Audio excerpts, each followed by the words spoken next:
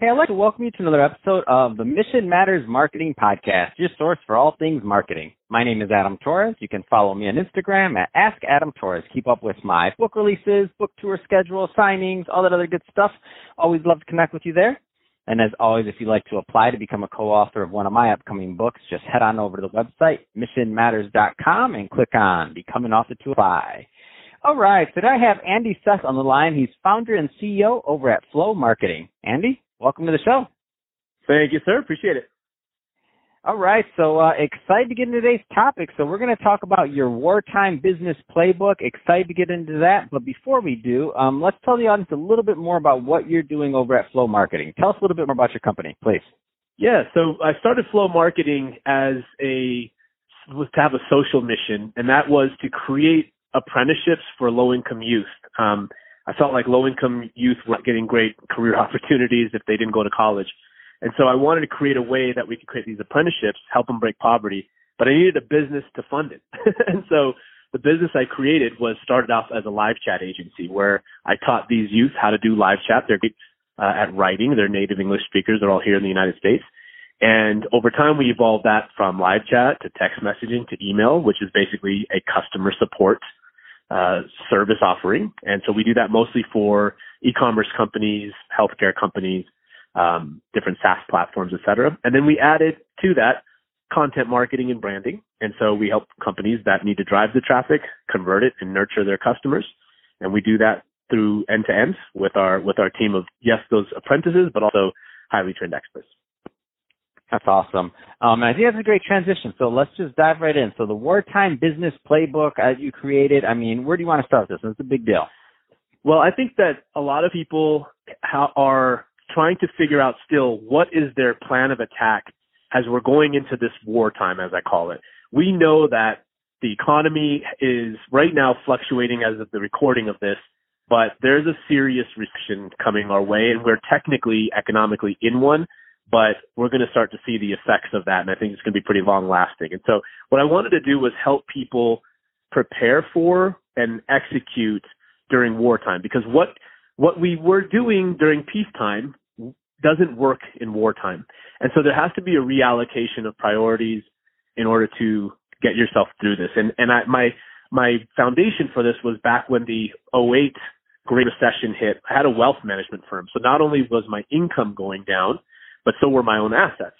And I had to come up with a playbook to get ourselves out of this, both from a company perspective, but also the hundreds of millions of dollars I was managing for my clients.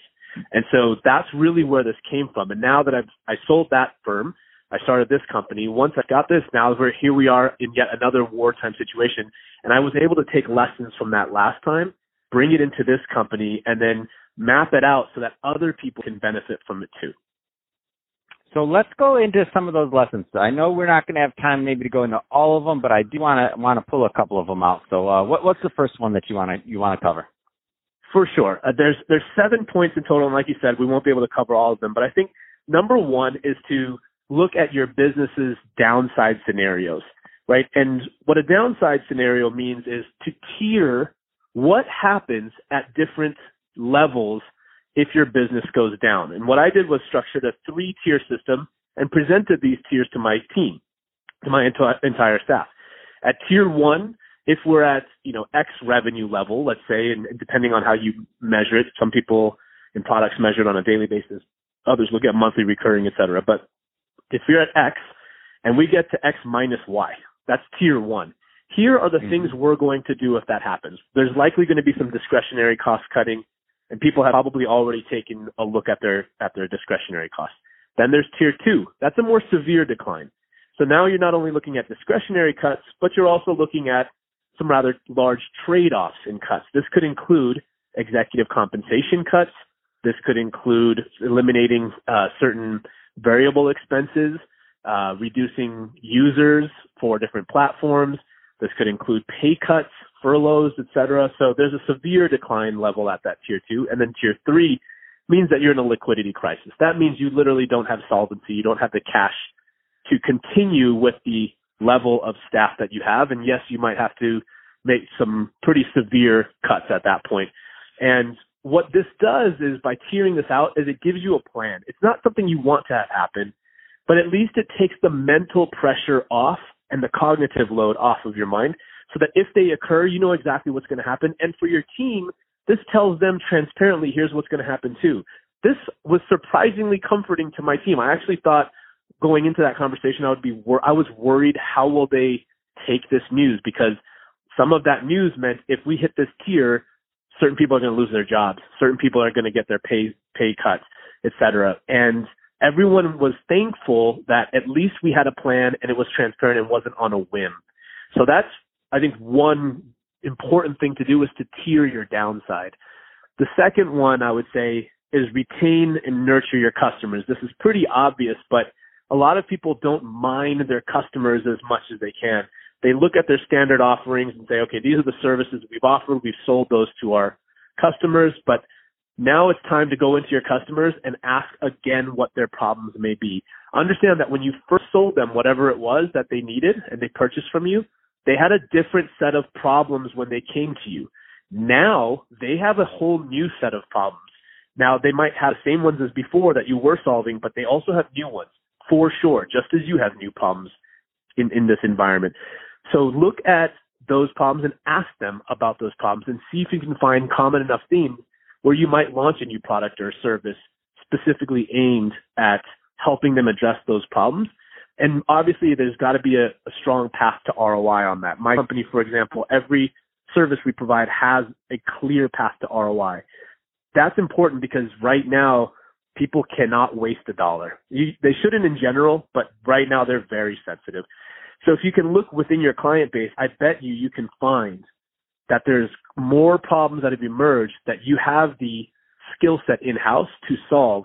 You just have to package up a solution for them, and that can help you generate more revenue and also help them pull through. So I think retaining and nurturing customers is a huge one. And the last point that I'll make, and we can go to more, but I think having a strong operations plan where you look at three things is important. The three things are eliminate, automate, and delegate. So what are the things that inside of your operations you can eliminate? Eliminate doesn't mean it's just fluff. There's usually not a lot of fluff in companies that are small businesses. Maybe a large company, yeah, but these smaller companies, we don't have a lot there. So the eliminate means, this was useful, but it was a nice to have. And do I need to do this process anymore? Do I need to do these sequence of steps, et cetera? When we put the lens of eliminate on our own processes, we were able to eliminate a number of different steps for certain projects, consolidate certain steps. And these were just things that supposedly could have been done before, but we just weren't going with that lens. So I think you'll find some things that you can eliminate. Secondly, then, is to automate. So we actually redeployed one of my apprentices who had a particular knack for systems. She was on live chat and helped us with help desk work, et cetera, but she was really great at configuring systems. So in order to look at automation inside of our business, we knew there were a number of tools that we could use to automate workflow, but right now they were manual.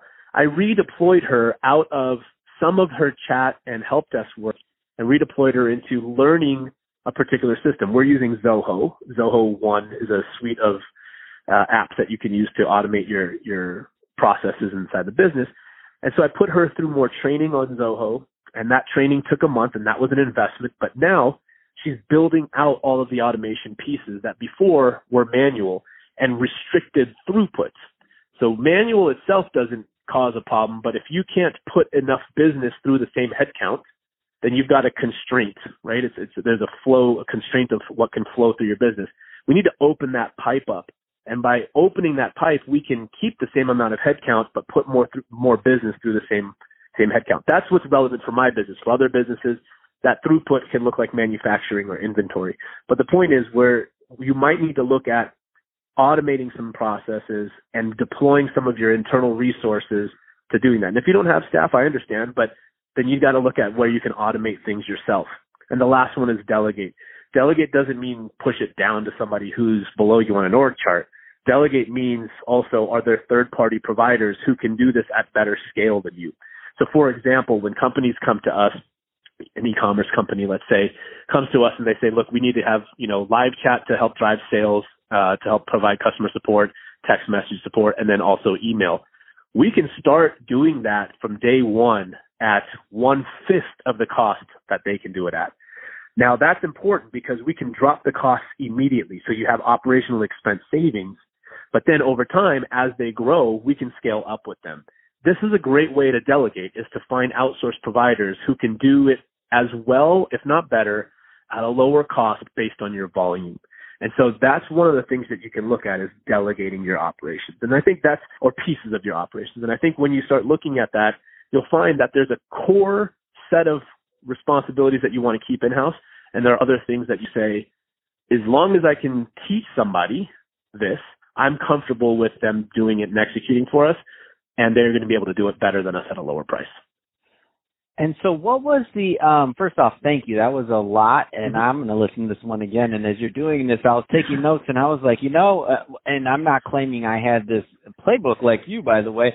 Some of this I did just because I had a list of things I wanted to do, and we slowed down on some other things, and we got them done in others. Like, I'm not claiming I was as methodical as you, which I wish I had been when all this stuff started. We'd be further along even than we happened to have gotten during the time. But what was the end result of making these changes and going through this kind of methodical process that you went down? Because I don't want the people listening to think that, oh, this is just another thing to do, or, oh, that sounds good. But what happened when you did this?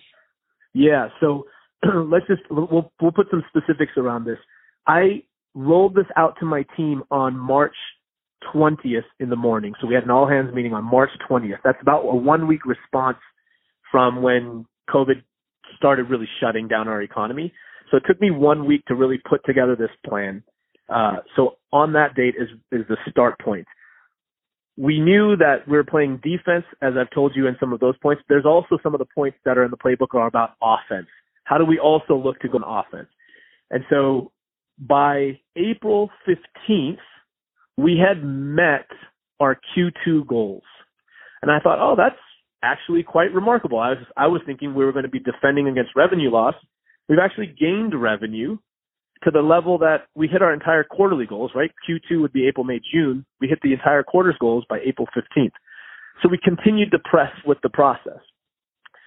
Then by the end of June, so the end of the quarter, which just occurred 2 days ago from this recording, we had over doubled the annual recurring revenues of our company.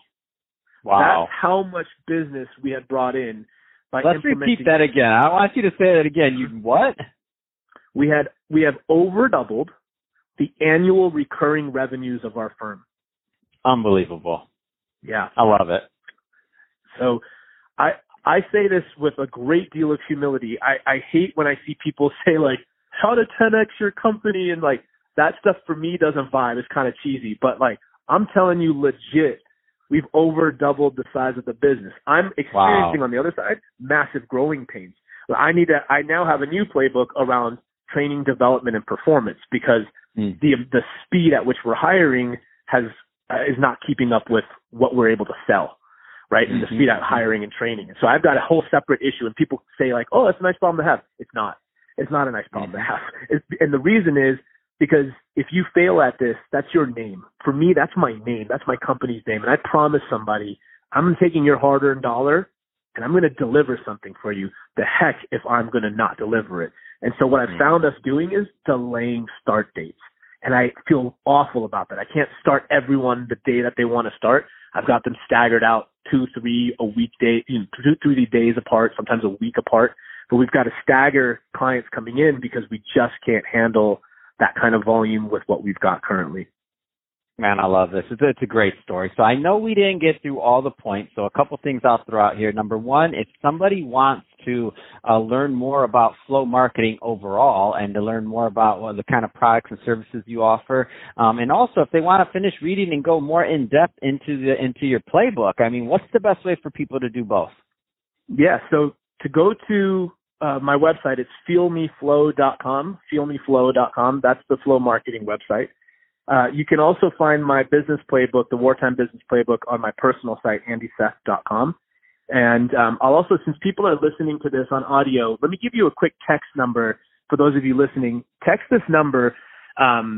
Just text the phone number 646-495-9867.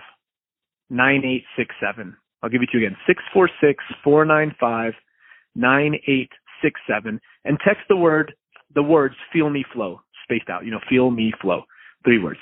Text that to that phone number, and that'll get you into my email list.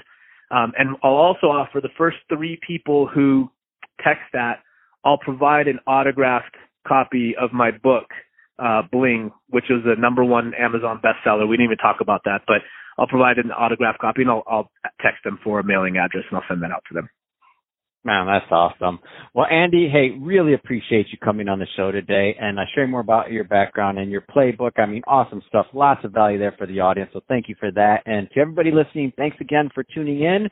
Hope you got a lot of value out of this. If you did, don't forget, subscribe to the podcast, leave me a review on the Apple iTunes Store, and if you're watching this on our YouTube channel, Mission Matters Marketing, definitely give us a subscribe there, but also leave us some comments in the video. I'd love to know what kind of projects and things that you're working on. And Andy, thanks again for coming on the show. My pleasure. Appreciate it.